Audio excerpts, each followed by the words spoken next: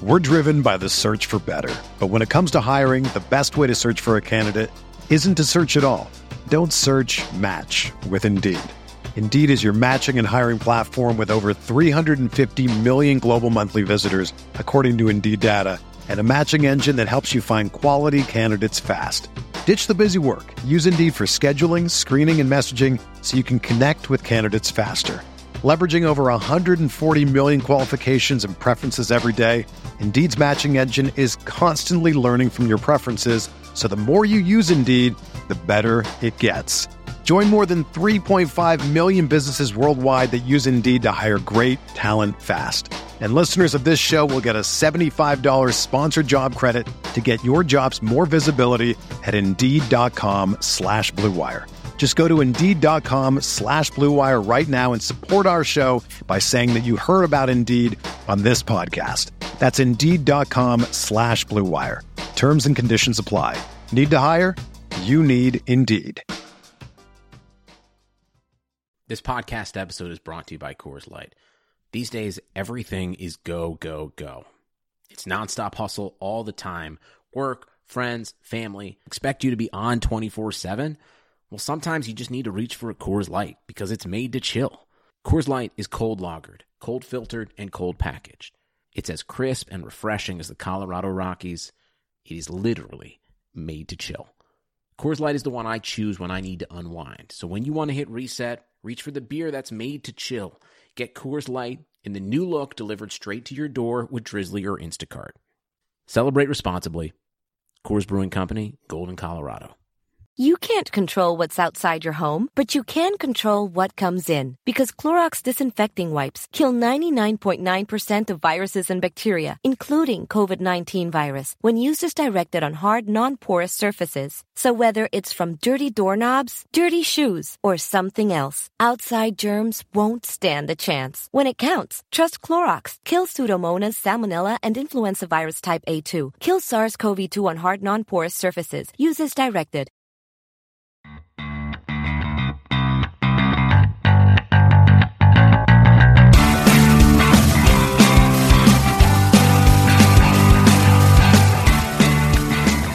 Welcome to Rams Talk Radio. I'm Steve Ribeiro here for an off-season, heading into the preseason podcast with Derek Ciapala.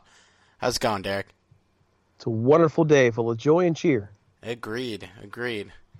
All right, so let's just get right into it. The first topic I want to discuss today is expectations for Todd Gurley this season. As we all know, he was a dominant force as a rookie, ran for over 1,000 yards, won the Offensive Rookie of the Year award. 2016 didn't go as well. A lot of contributing factors to that, but he didn't cross the 1,000-yard mark, didn't even cross 100 in a single game. So, Derek, what are your general expectations about Todd Gurley and how he's going to perform going into 2017? Well, he's not part of a middle school offense anymore, right? No. Hopefully not. No, I mean, hopefully not. We hope not. I mean, I think that I don't know what to expect because even though he was this Rookie of the Year, even though he had all these accolades that first year, he only really had 4 great games. That's where he got, the massive chunk of his yardage, and so I don't know what to expect. I think that. Watching him last year, he looked hesitant behind the line. He looked like, he didn't know where to go. And a lot of truth to that is there were no holes. But still, I've seen a lot of great running backs make holes for themselves, and that's not something he did last year. So I don't know what to expect. I expect him to be better than he was. I expect the Rams to use him more in the passing game. I expect the Rams to mix up their playbook a lot more, which will give him more opportunities. But I gotta say, I'm not so sure what to expect from him. Yeah, I'm cautiously optimistic here, but you mentioned that 4-game stretch, and it has to be noted that it's been 24 games total that he's played since that stretch. He's ran for 100 yards in a game once in those last 24 games. He's averaging 59 yards a game and 3.4 yards per rush, which is not good, but isn't terrible given how bad his stats were. But, and you mentioned that he wasn't really making holes for himself. That's true. He has to shoulder some blame for that season last year. But, like we said, it was a middle school offense, and I would go out of the limb and say over 80% of the blame is on the offensive system, the offensive line, the lack of a passing game, just the overall predictability of everything. Great running backs do make holes for themselves, but, we could take Barry Sanders and Marshall Faulk and just combine them into a lab and one running back. I don't think they would have crossed 1,000 yards on the Rams last year. Anytime Todd Gurley touched the ball in the backfield, there was defenders in his face. It's almost impressive that he ran for like 800 yards. It was just a mess. The defense could stack the box every possession because there was no threat of a passing game, no matter who was at quarterback. They knew Todd Gurley was going to get the ball, and they ate him alive. And as he didn't look as good as he did in his rookie season, but part of that has got to be a mental aspect in that whenever he touches the ball, if you got defenders in your face, you're going to play a little timid. Not that he was playing scared, but if you're getting hit every time, and it's something that happened with Mark Bulger a little bit years ago, is you're getting hit every time you touch the ball, it's going to be hard to get back into form. And I think with the addition of Andrew Whitworth, with Tim Barnes out at center, and hoping that some of these other linemen continue to develop, and hopefully Jared Goff and the passing game take off a little bit and just clear some room, I do have faith that he's going to get it back together. I'm cautiously optimistic. This guy is a stud of a prospect. I was comparing him and Leonard Fournette earlier today in an article I'm working on, and Leonard Fournette in his final year of college, he ran for like 800 yards and 8 touchdowns in 7 games. Todd Gurley's final year, he ran for over 900 yards, averaged 7 yards a carry, and had 9 touchdowns in 6 games. He almost crossed 1,000 yards in 6 games in college. Last year is concerning, but he is just such a good prospect. And if you look at those 4 games he played in his rookie season, he looked like he looked like the next big thing. He's the best running back prospect since Adrian Peterson, in my opinion. And I'm not ready to give up on this guy after one bad season, especially with a whole new system and everything. A couple things here. A couple things. First, you mentioned Barry Sanders. I make this very clear because I watched quite a bit of Barry Sanders. He played on a lot of bad offenses, and he rarely ever was stopped behind the line of scrimmage. Okay, there are 2 different kinds of running backs. Barry Sanders was a cut-go, quick, more nimble than Gurley is. All right, Gurley should be coming to the line, at least not taking losses. He took far more losses last year than he ever should have. And even a smaller back, when he got caught, Barry Sanders didn't lose yardage like that on his carries. Go back and look at Barry Sanders' film. You could say combine Marshall Faulk, but Marshall Faulk rarely did too. Gurley, as a bigger back, even with a faulty offensive line, should have been able to make something out of nothing on occasion, and I don't remember really any plays last year where he did, and so that's what's concerning for me. You could talk about him being a project and so on and so forth. Try and compare him to Leonard Fournette. Leonard Fournette is a different running back than Gurley is. They came up in different offenses from LSU to Georgia. And really what I think in Gurley's case, though, Gurley was in much more of a balanced offense at Georgia. So, to me, it's hard to really compare where they are as projects. I do have some faith that Gurley will come back. I just want to see how this offense comes together. And I really want to see where Gurley's mind is after last year. Like you mentioned him getting hit. It wasn't hit that much. Eric Dickerson in the 80s, had 400 carries. Got hit all the time. Other running backs, other feature backs, same thing. So what is the mentality that Todd Gurley has coming into a season where there should be some kind of renewal on offense? Yeah, and I think, he's a young guy. And when you do that good as a rookie and you come to your second year and there's just no holes, he should be making holes for himself. He's got some stuff on him, but it does take a mental toll when you get the ball and there's just never a hole and the offense is just so bad and it's almost hopeless as to where you can go. And, we do talk about guys running backs with bad offensive lines, and we've seen it with the Rams before.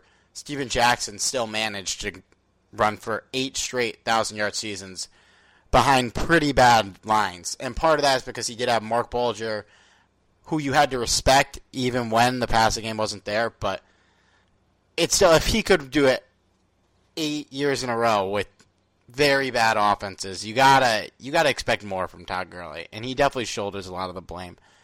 But I do think that the new system is going to benefit him greatly. And you look at what Sean McVay did in Washington. Matt Jones I don't think he's very good. Rob Kelly, he might be good. But neither of those guys are the talents, or even close to the talents of running backs that Todd Gurley is. So you have to expect that Sean McVay is going to have a lot in store for Gurley this year. And he's got to be ecstatic to have a guy like Gurley. Might be the best offensive talent that he's had yet. Well, that's debatable when you've had like Deshaun Jackson on your roster. But I do agree. I agree that we should see more from him. I guess to really kind of rephrase my case, I don't know what Todd Gurley's ceiling is this year. Where do we expect him to go from here? And we can't forget this person is, Gurley's does have some wear and tear on his knees. And I don't know how that affected him coming back, really a little early in his rookie year from his ACL injury, going to his second year. ACL tears take a toll on you laterally as you cut. So we don't know where his body is or where it's been, where his mind is. So what is his ceiling? I guess that's really a question that I'm not really feeling confident enough to answer. I think ceiling-wise, and, this is not expectation. This is just, best-case scenario. I could see him running for 1,000 yards, maybe in the 10 to 1,200 range, and double-digit touchdowns, just because I think we don't have a running back that he's going to get the goal line carries. We have receivers in, Everett and Higbee that have red zone potential, and I think Josh Reynolds a little bit too, but no real reliable red zone targets. And I think when they're in the goal line, Todd Gurley is going to be the guy that gets the carries. And, as we know, red zone offense almost gives me PTSD at this point because of how bad the Rams have been in the red zone in the past couple of years. So you would think touchdown-wise, he's going to get his in the red zone, hopefully. And I think rushing yards-wise, if the passing game warrants being a threat, then I think that holes are going to open up a little bit for Gurley. And as we know, his rookie year, a lot of the chunks of his yards came on him breaking off big 20-yard runs. And when defenses have 7-8 guys in the box every play, there was no chance of him doing that very often last year.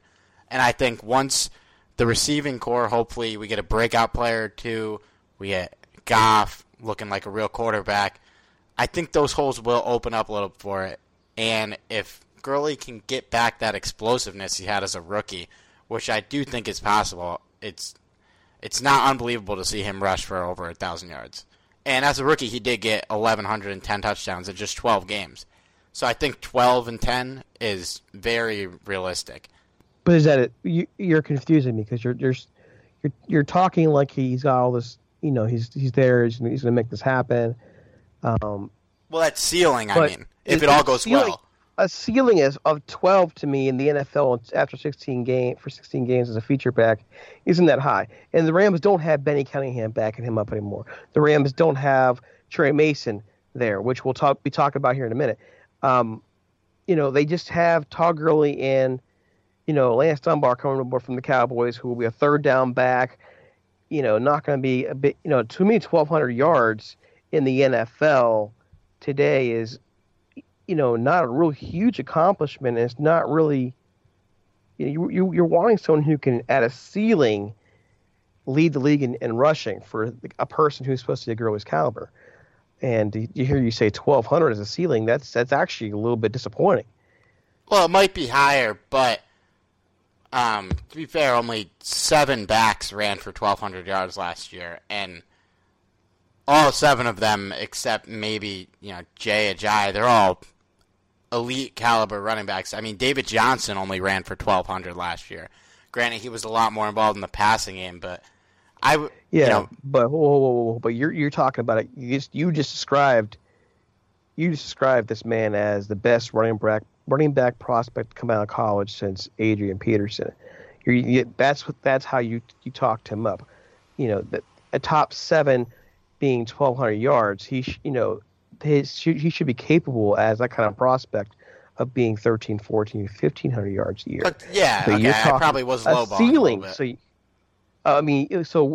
So then let's go again. What is your real ceiling on him then? Where do you think he can go in this Redskins offense? I would say, absolute ceiling, maybe 1,400 and maybe like 14 touchdowns, because I don't think they're going to run the ball enough to get him more than that, because you need to get Goff. Goff needs to throw the ball, and McVay threw the ball a lot in Washington last year. And I think that for him to get to 14, it would have to be a lot on Gurley to really break big plays and bump up his yards per rush. And we just mentioned Tre Mason, too. The Bleacher Report today has a new article out. And that one's quite interesting in terms of where Tre Mason has been this year. It's an article written by Tyler Dunn. And this title, "Do You Believe in Tre Mason?" And it's interesting in that they actually went and found the guy. He found Tre Mason down there in Lake Worth, Florida. He's at the beach. He's chilling out. And the idea is they're going through Mason's history from March 2016 on, and all of a sudden he's not in Rams camp. Okay? And the question being, what happened with him? His mother viewed him as being somebody who, had kind of mentally lost it. He was AWOL from Rams camp. But this is where in the article it gets really interesting. He goes after the Rams pretty heavily. The quote Dunn says he was AWOL, unresponsive, and needed help, at least according to the then Rams coach Jeff Fisher, who said the team tried to reach Mason, quote, numerous times, but that he made, quote, a decision not to communicate with us nor to talk. The Rams, Fisher said, then were more concerned about Tre Mason's well-being than his football career. And Mason replies, how would they call it nowadays? Fake news? Oh, we just hope he's okay. You come to Florida and you find out, Mason says. Fly your ass down. Sit next to me right on this beach. Eat some food and you'll see. You tell me. I'm not going to sugarcoat for nobody. If you're really that worried about me, fly your ass down. So, Bleacher Report found him. That's what they did. They went and, quote unquote, flew their asses down. And he basically attacks the Rams as being a clown show, that he felt betrayed by the Rams for drafting Todd Gurley, and that he was marginalized. The coaches promised him X amount of carries, and then he'd sit on the sideline all day Sunday, getting three or fewer carries in 7 games. So Mason made the decision to just not go to camp, among other reasons here. Where do you even go with this? I mean, it's a pretty long and in-depth article on Mason, but even at the end, as the article closes, it kind of depicts, Tre Mason as being a bit flaky. He's supposed to make a call back to Tevin Homer, cornerback for Washington. He's supposed to have a conversation 3 hours past Mason's no-show. He says later his phone is dead. He's just not dependable for anything, and that's how he's depicted. I think we can agree the Rams' offense was absolutely horrid last year. And we could probably agree that the Rams have run the organization for the last how many years pretty close to how Mason would describe it as a clown show. But how do you feel about Mason's words in terms of the Rams making promises to him, and that's the reasons why he's not going to camp, etc. Yeah. So if we're assuming that, even if the reports of his mental troubles were exaggerated, as he says, if he had a bit of mental issues, obviously I think the drafting of Todd Gurley would have taken a toll on him just because, that does, even though I think that they would play very well together, I think they would have blended off each other well. That's tough on Mason because they really kind of did commit to him the season before. And then, after that, it was kind of it for him, and they didn't use him as much as he probably would have hoped his sophomore season. I do think that he is a lot to blame because, maybe the Rams should have came to Florida and seen how he was doing. That's a fair assessment by Mason, but at the same time, why don't you get in touch with the team and tell them how you're doing? It's a double-edged sword. I think there's blame to shoulder on both sides. As for Mason himself, it does kind of surprise me that he's completely out of the league right now. If he really is in good shape, the guy's got talent. I don't think his career should be over. It's just, it's a tough subject to break down, and really, I'm not sure what to make of all of it. I think that there's definitely blame on both sides. I think, as you said, the Rams have been kind of a mess, and I really do think they kind of just gave up on Tre Mason, which I'm not sure that I totally agree with. But when you had Gurley and you had Cunningham to back him up, maybe you weren't as concerned with Mason as you should have been. Let me ask you a question. Let's just say that you are brand new to the workforce. You get a job at McDonald's, right? Okay.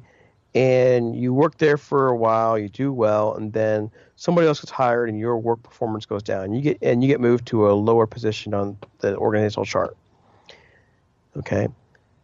To the point where, you just decide, I'm not going to deal with this crap. I'm going to just leave and not come to work. I'm going to leave and come to work. Not going to work. So upon hearing from you that you left your previous job and why you left your previous job, do you think another employer, a Burger King, for example, would want to hire you?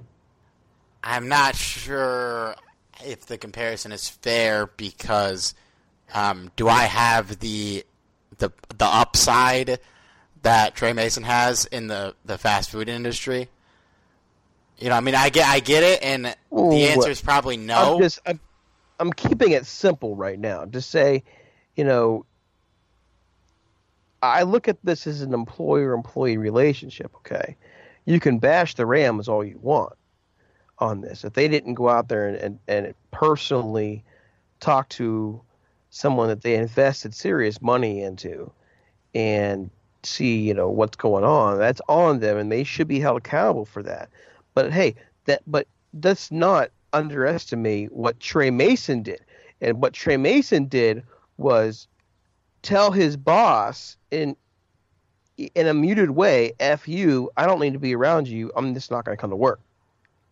Oh, I totally agree with that. I think he shoulders a lot of the blame. Yeah, so if that's the case, and the other 31 NFL teams are aware of that, why on earth should they go out of their way and knock on this door and see if he's going to be any different now? Especially since he had all these other issues going on.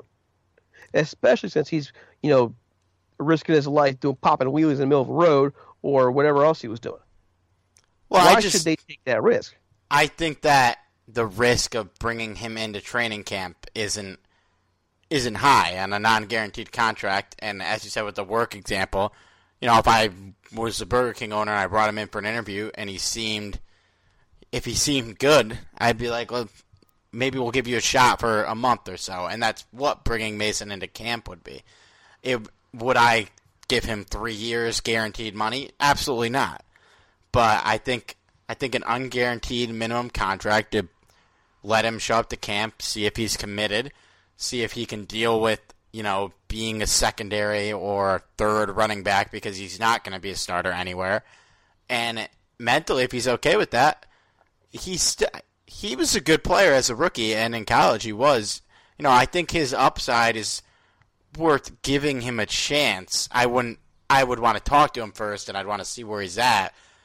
And like I said, I would not guarantee him any money at all. But I don't think he did enough to not warrant getting another shot. But I can see a lot of NFL teams feeling, spurned that he just straight up stopped showing up at the Rams camp. It's a red flag. See that. Yeah, I definitely see that. It's a red flag. But hey, don't forget this too. In Gurley's first year, okay, who started off the year as the feature back? Yeah, no, he had his chance. He had his chance, and he played horribly. He had an offensive line that actually had improved itself for that season. The numbers on the offensive line during the 2015 season were actually very solid. There was no reason why Tre Mason couldn't have been a higher performer on the field. He didn't perform. Gurley replaced him. We have a much different story going on if Mason held up his end of the bargain and performed to the level he was supposed to perform. I think you and I both could say, when this draft went down and Gurley was taken, thinking, wow, we can have Tre Mason and Todd Gurley on the field. We have a perfect 1-2 punch right there just to wear teams down. They got two different styles. There's no reason why both players can't get equal carries. And yet the attitude here as well, I didn't like how last season went, so I'm not going to camp. Yeah, it's, you're right in the professional aspect. You can't just not show up. And he did have his chance. And I think, he probably felt a little spurned by Fisher when they drafted Todd Gurley. But, yeah, they could totally play together. And the Rams are basically bringing in Lance Dunbar to do what they would have expected Tre Mason to do, except probably less carries. If best case scenario, Tre Mason comes to camp committed and willing to be on the team, if you had Tre Mason in what Benny Cunningham's role was last year, that'd be a home run. It'd be a great 1-2 punch in the backfield. He shouldn't have felt as betrayed, and him not showing up to camp at all, especially if he was mentally in a good place and just chose not to go. That's almost even more of a red flag than if he had a problem. Well, it's a business. We can't forget that. Yeah. This is a business. You have to run an organization like business. You cannot, stick with a player just purely out of loyalty. Because if that happens, then you're going to have really, really bad football teams all the time. One of the really interesting things going on, not going on, but one of the interesting things I've seen in the NFL, especially with the Rams over the years, is what has happened to players once they've been released. There were a lot of people who were not happy when the Rams didn't re-sign Steven Jackson. But Steven Jackson didn't exactly do very well in Atlanta the next year, did he? No. Or how about James Laurinaitis when the Rams released him this last offseason and he went to the Saints and didn't do much of anything? The Rams, I think, and any NFL team, have to make a decision as to where a player is in their career and what kind of future they have with that franchise. And if Tre Mason couldn't even come to camp, how are they supposed to really have a role set for him? No, and he should not be on the Rams ever again. That bridge is burned. But, yeah, I do think that there's still a good player there, and I think if I was a team that was looking at backup running backs, I would at least bring him in for a conversation and see where he's at. Yeah, it's a business. Yeah, he should have shown up to camp. It's undisputable. But the NFL, for the most part, is in the business of giving players second chances. Sometimes even more than second chances. People have done worse things than Tre Mason and came back from it. I just think that if nobody ever even gives him a call, it's kind of crazy to me. He's still a young guy. Worried about his mentality. You're worried this guy's nuttier than a jar of peanut butter. That's what you're worried about. Yeah, and that's why I would bring him in to talk. It's tough reading that article. You don't ever want to read an article that casts a poor light on the team you cover or on the players that you know. He really did have all the potential in the world to be a 1,000-yard rusher, and even be more than that. And now we're wondering if he'll ever play the game again, or if in terms of will he be signed? Can he ever be a starter? Can he do anything again? And it's just sad to hear. Yeah.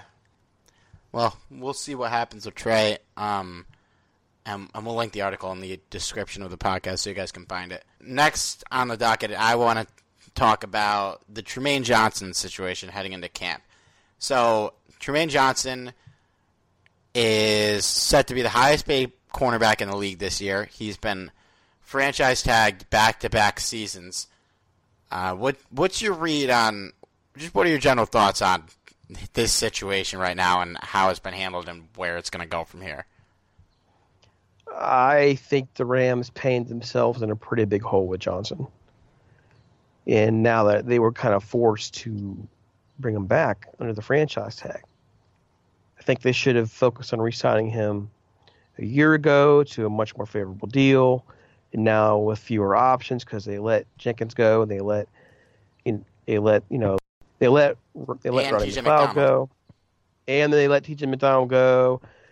You know, your secondary has issues, and it's going to be a concern for us. You know, they can think, well, we have EJ Gaines, we got Webster from Denver. Geez, I think that this is going to be a problem that won't solve itself right away. I think we need to expect that Tre Johnson will be no longer be a Los Angeles Ram next year, and we need to expect to see the Rams take a cornerback early in next year's draft. Yeah, this is one of the more poorly handled situations of the Snead era, I think. Well, last offseason they had a choice. Janoris Jenkins and Tre Johnson were free agents. We knew they weren't going to keep one. They chose to franchise Johnson and let Jenkins walk. Jenkins got a pretty big payday. And, we were all pretty okay with that. I think I was more on the Jenkins team, but I was not in the majority there. But now you look at it, Johnson regressed last year. We haven't put a long-term deal with him in place. And on top of all of that, we've paid him more money than we would have paid Jenkins last 2 years. And the whole thing was that Jenkins got too much money and that we were going with the guy who could get a little less and get a little more out of. And we haven't gotten more out of him, and we're paying him more money, and we're I see no world where he's on the Rams next season. You think there's a chance? Well, no, I don't. But I'm going back and thinking what you're just saying that he regressed. He didn't necessarily regress last year. He became the number one corner. He was the number two corner before. He was in a different situation. No, nothing drastic, but maybe not regress, but he didn't improve, if that's fair. Yeah, if we're talking about fantasy football, then you can say he regressed. But he was put in a position where now you're playing against every team's number one receiver. You're not always going to have, you're not always going to have those poor throws that oftentimes will come more to the second option. The first option usually gets the better throws because that's the first look on the quarterback's progression. So now I just see Johnson as still a solid corner, but I don't expect him to get the same interception rate that he got before. I think it's silly to think that. He's not even really that, the truth is he's never really been a shutdown corner. He's a good corner. He's not a franchise corner. And that alone is going to tell you that the Rams are going to need to move him because they can't pay him that kind of money. Yeah, I agree. Regress, this is a strong word, but I think we can agree he didn't improve at all, yeah? And when you give a guy a franchise tag, you're more betting on him to get better. Well, yeah, if you're going to franchise a cornerback, that cornerback better be a shutdown cornerback. And that's not what he was last year. And that's not even what he was when he led the league in interceptions. Okay? He was a cornerback who got his hands on the football. He's a cornerback that did a great job of disrupting opposing receivers. But he's also a cornerback who wasn't disrupting number one receivers. So, it is what it is.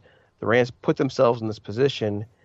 I'm just hoping that they have, will rectify this for next year. Got to deal with it for this year. And you really got to hope that EJ Gaines gets back into form a bit and can help balance out the secondary, because there's a lot of questions in the secondary. There's questions at safety. There's questions at cornerback.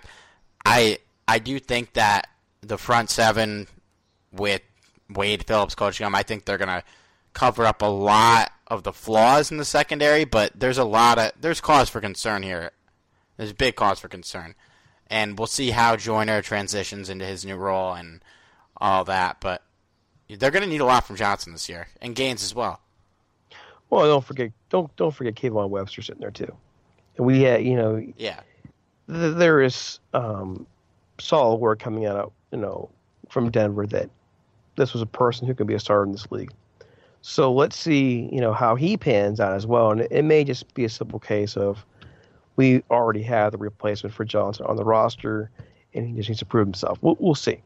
And worst comes to worst, the second round is there next year for the Rams to take a corner, and you can usually find a pretty decent one in that second round. So that's what I got to hope for. Yeah, and every year we kind of talk about how there's no depth or they're missing somebody, and every year somebody in a way has stepped up. Last season we saw Mo Alexander. There's always guys on the roster that surprise us. And did you say Lamar Alexander? No, I said Mo Alexander. Okay. Not that off base. But yeah, we'll see what happens there. So the Rams have a new neighbor in town. The Chargers, formerly of San Diego, now the Los Angeles Chargers. They will be sharing a stadium in a couple years. So with this move, the Rams, there's going to be a battle for Los Angeles in a way, because when the Rams came back, there was a lot of buzzing about them from the old Rams fan. They had a built-in fan base. The Chargers don't really, and so there's not as much buzz. But at the same time, I feel like most of the non-Ram fan base in Los Angeles hasn't fully committed to being a Rams fan. And if they tried last year, they know what being a Rams fan is like. So how do you see the fan base splitting up? How do you see loyalties? And do you think that the on-the-field performance of both these teams is going to have an impact on which team the city favors? Well, I think there's three main points to bring to that. One, this team from the get-go, the Chargers from the get-go went on Twitter, went all over social media, and proclaimed this to be a battle for L.A.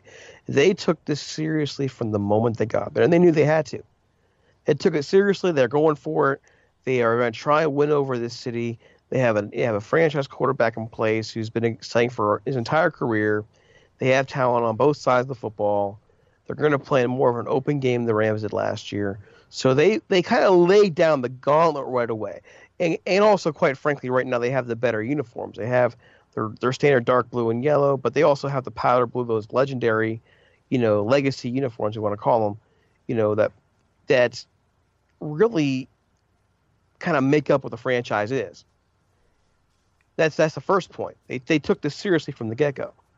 The second point, for the Chargers, yes, they left San Diego. Yes, they left their old city, but a lot of fans are going to stay with the team. They're not that far away. Charger fans will go up to LA to see games. They will bring some of that flavor up there.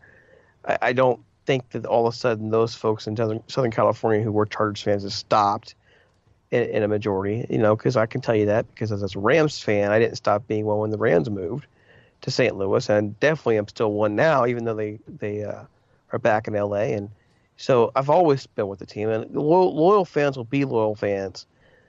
And there's a lot of blame to go around that San Diego situation anyways. And the third point I want to make is this. The Raiders. The Raiders moving to Vegas brings that team even closer to LA. And it was already a large Raider fan base in LA. So the Rams don't just have the Chargers, which is who are taking this situation seriously. Now they also have the Raiders moving closer, and now it's an easy flight over to Las Vegas, or even a solid drive to Las Vegas. And the Rams have their hands full. They blew it their first season. They had every opportunity to make their mark in LA, and they absolutely blew it by putting a horrible brand of football out there, with some of their marketing failures and even their uniform issues. The uniform issues itself, how on earth can you not work out a deal with Nike in the league to get the right uniform out there? And now they're ignoring the fan wishes and going to blue and white, which is nice looking. It's better looking than the old St. Louis colors, but it's still... And it's still mostly the St. Louis colors on the jersey, which is... They're kind of just in like no man's land here with that. Yeah. So I just don't see how the Rams are treating this like it's a war. And it is a war if you want to win this city over. Just today on Twitter, a former St. Louis journalist, and Shane Gray, and I mean that seriously, former, because he isn't one now, not by a long run. He used a quote from Tom Flores, a former Raiders coach, talking about how LA fans are fickle. I don't agree that they're fickle. I think they're smart. And I think they're not going to put, cost living in California is expensive. And you're not going to put your money or your time into an organization that isn't worth your money. It's the same for any, and it should be the same for any team anywhere. I may be a Rams fan, but you're not going to see me spending money on them if they're not going to be willing to put back into the organization and make that organization special. Yeah, and, right now, as you said, the Chargers have Phillip Rivers, who is a big name and still in his prime, and, the Rams probably have a much more exciting defense, but offenses make more stars, and people are more attracted to stars. Aaron Donald is probably one of the 3 best defensive players in the league. Most fans still know who Phillip Rivers is, and a lot of more casual fans probably don't know who Aaron Donald is. And you need those offensive stars, and they have Rivers. Melvin Gordon came alive. Keenan Allen is a bit sneaky slept on because of his injuries. Mike Williams is going to be back. The Rams have a lot of guys too, and I think if the Rams' offense doesn't really explode a bit this year, and if they just don't come out looking good and the Chargers do, people are going to start to pick sides this year, I think. It really is a war. And he mentioned the Raiders too. They're going to have a decent amount of fans that are going to travel to them in Las Vegas. And now the Rams and the Chargers do have time before the Raiders get there, because they have a couple years.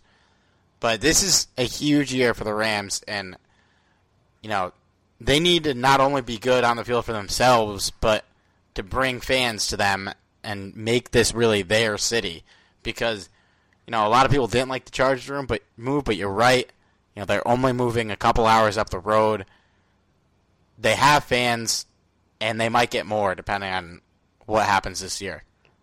I mean, if you are the LA Rams PR department, okay, and you are moving to that city, I would be reaching out to every media outlet, including Rams Talk, including other ones that have popped up after us that I, of course, won't name here, and trying to get in touch with them and work with them to help get the brand out. I'll be going to every organization possible that has some kind of presence in the community and saying, look at our star, Aaron Donald. I'd be sending Aaron Donald out everywhere. I'd be sending Robert Quinn out everywhere. I would be sending out Todd Gurley everywhere to represent the team. And we've seen a little bit of that, but why aren't we talking about Aaron Donald like we would talk about a Phillip Rivers in LA? Why isn't that happening? you should be taught. Aaron Donald's face should be all over the place, and that's why I think they're blowing it. That outside of not winning on the football field, they're blowing it because you're going to have little Johnny, age 7, going to school, and he's going to be picking up who his football heroes are. And when whose face you're seeing right now, you're seeing Phillip Rivers, and you're seeing the Chargers saying it's the battle for LA. What are you seeing from the Rams? Are you seeing nothing? Nothing. Okay, and you're seeing the Raiders. These Raiders fans in LA, their families are going up there, and they're going up the games in Oakland still, and that's still there. And you're seeing Derek Carr develop one of the best quarterbacks in the league. So just tell me, how on earth are you trying to win this market over? Because quite frankly, it's a failure. Yeah. On the field performance makes stars most of the time, but you know what else makes stars? Media narrative. We've seen this in politics the entire year. We've seen this everywhere. You need to get your guys into the media. Aaron Donald is, I would say, the second best player in the NFL, and it's not that big of a gap, but people would think it's a huge gap. I'm saying on defense, sorry, I think I said best player. But, if we're going to say J.J. Watt's the best and Aaron Donald's second, I think it's close. No casual fans are going to think it's close because they hear about J.J. Watt all the time. And they don't hear about Aaron Donald that much. And people in L.A. should be hearing about Aaron Donald all the time, like you said, because he's a potential generational talent on their hometown team. This guy is a beast. You're talking about L.A. You're talking about the number 2 media market in the country. Yeah. And yet, where's he at? Why isn't he all over TV? The Rams should be getting him, pushing him on national TV. We should be seeing things on him on ESPN. We should be seeing him pushed on the NFL Network. We should be seeing all this stuff, and we're not. We're not. What are they focusing on out there? The uniforms again. I keep going back to the uniforms. How on earth are you still in St. Louis colors? Yeah, no, I agree, and they should have returned to the old colors when they returned home. I think there was some contractual stuff that wouldn't let them, but it's weird to just be going to the white helmets now. We're just going to look like the Colts. And like you said, it's LA. There's a reason in the NBA right now why Lonzo Ball has so much hype and Markelle Fultz hasn't got as much hype. And there's also a reason why Lonzo Ball was the second pick. Because he's not as good, but the media narrative is getting everybody talking about him. He plays in a giant market on the Lakers. The Rams need to take advantage of their market. They're in LA. They have star power. They have the number 1 overall pick from last year at quarterback. They have, Todd Gurley, who is a big name because he's on offense. And they have Aaron Donald, who should be a bigger name. He should be one of the more talked about defensive guys. And outside of football analysts and Rams fans, you really don't hear that much about him, and the Rams need to take advantage of how good he is. Well, and don't forget this. We're talking about, just to go back to the uniform thing, so I think we're missing a point. Contractually, you're bound to that uniform, okay? But you know what? Money talks. And if the Rams are willing to spend, and they're spending over $600 million just in the relocation fee alone. If you're willing to spend that kind of money to move to LA, you better be willing to spend some money to invest in LA. You should be able to spend some money to get movement on the right uniform. And I get what they're doing. They want to wait until they move into their new stadium. Oh, wait, that new stadium is going to cost like $2.6 billion. So, again, you're investing now over $3 billion into L.A., and you're not willing to spend a little bit of money to get an exemption made for that contract? It just sounds like lazy work to me. Money talks. A deal is there to be made if they really wanted that uniform, the proper uniform, proper colors on the football field. Yeah, and their uniforms just look weird now. Like, I don't hate them, but it's just like I would have rather them just stuck with the gold. I think I'm one of the only people that actually likes the navy and gold. I think they should go back to the old colors, but like I'd rather have an actual consistent color base than just have the white helmets and then just random gold stripes in the jerseys. Like, it's just changed.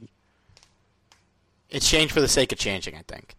Well, the navy and gold is a decent uniform. There's a lot of our fans out there who have a problem with that. It's not a bad uniform, but there is something special about that old royal blue and marigold, that yellow, and it really needs to be in the uniform. It just separates the Rams from every other team in the league. No other team in the league has that color scheme. You mentioned it looks like the Colts. Sure it does, because that's the same exact color. In the uniform, in the end, won't be that different. If you go back and look at the old pictures of the blue and white, they weren't that different from the Colts. They weren't. The blue and white does look clean. I'll give them that. The logo looks much cleaner now too. But the Rams were the blue and gold as they left Cleveland and went to LA the first time. They were blue and gold through most of their tenure in LA. They are even blue and gold for some time in St. Louis. That's what they need to be. Yeah, I agree, and hopefully they switch to the blue and gold before they go full in on the blue and white.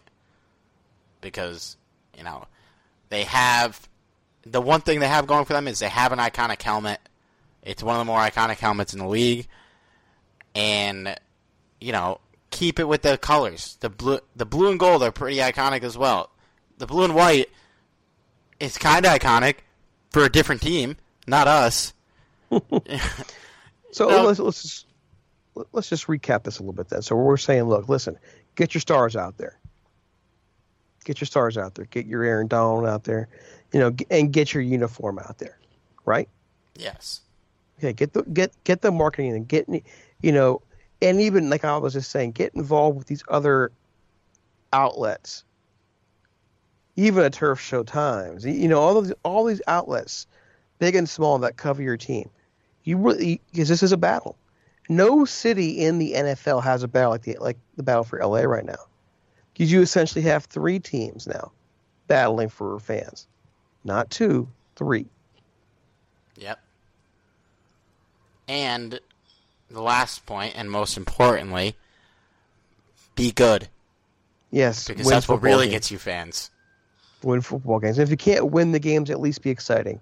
At least give fans a reason to want to come back. So if the Rams struggled defensively this year, at least have an offense that produces. And if the Rams still struggle offensively, at least be better and have a defense that just makes you want to go watch them. Be better. Don't be a team that lays it down like the team did last year. Yep. And, they should be doing all those things we're saying, but on the field play is what really does it. I mean, nobody gave a shit about the Clippers for 40 years, and then they were the talk of the town for a couple of years. Just out of nowhere because they were good and fun to watch. Yeah, and well, I wouldn't say they won't give a what about the Clippers, but I would say the majority of the casual fans would say they definitely played second fiddle to the Lakers, and even to a degree now the Lakers have been horrible, but they still play second fiddle to them. This city is not as fickle as people make them out to be, but there is a niche to make in LA, and that niche for pro football, once you get a niche in that team, it's hard to come back against that. It's hard to go from it will be hard to go from a pro Chargers town to a pro Rams town. Okay, you need to establish that now and not hope to make up ground later. Yeah, well said. All right, well that's the thing. It's all we have for this week. A little bit of a lively episode here. Yes. We'll look forward later this week to for our comrades in arms, Norm and Johnny, to make an appearance on the podcast. They'll have their own episode later on this week. And again, look for us to come back next week. We're going to look at fantasy football and whatever else is going on with the team. Yeah. We will talk to you guys soon. All right. I guess we could say it. Go ahead and go Rams. Yep. Change the uniforms. See you later, everybody.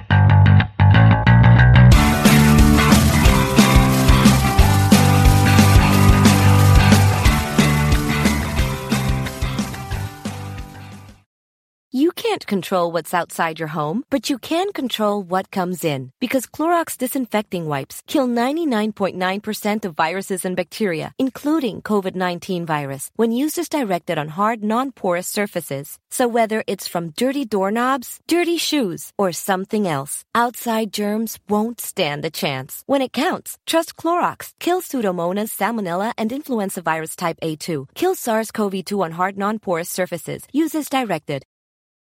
You can't control what's outside your home, but you can control what comes in. Because Clorox disinfecting wipes kill 99.9% of viruses and bacteria, including COVID-19 virus, when used as directed on hard, non-porous surfaces. So whether it's from dirty doorknobs, dirty shoes, or something else, outside germs won't stand a chance. When it counts, trust Clorox. Kill Pseudomonas, Salmonella, and influenza virus type A2. Kill SARS-CoV-2 on hard, non-porous surfaces. Use as directed.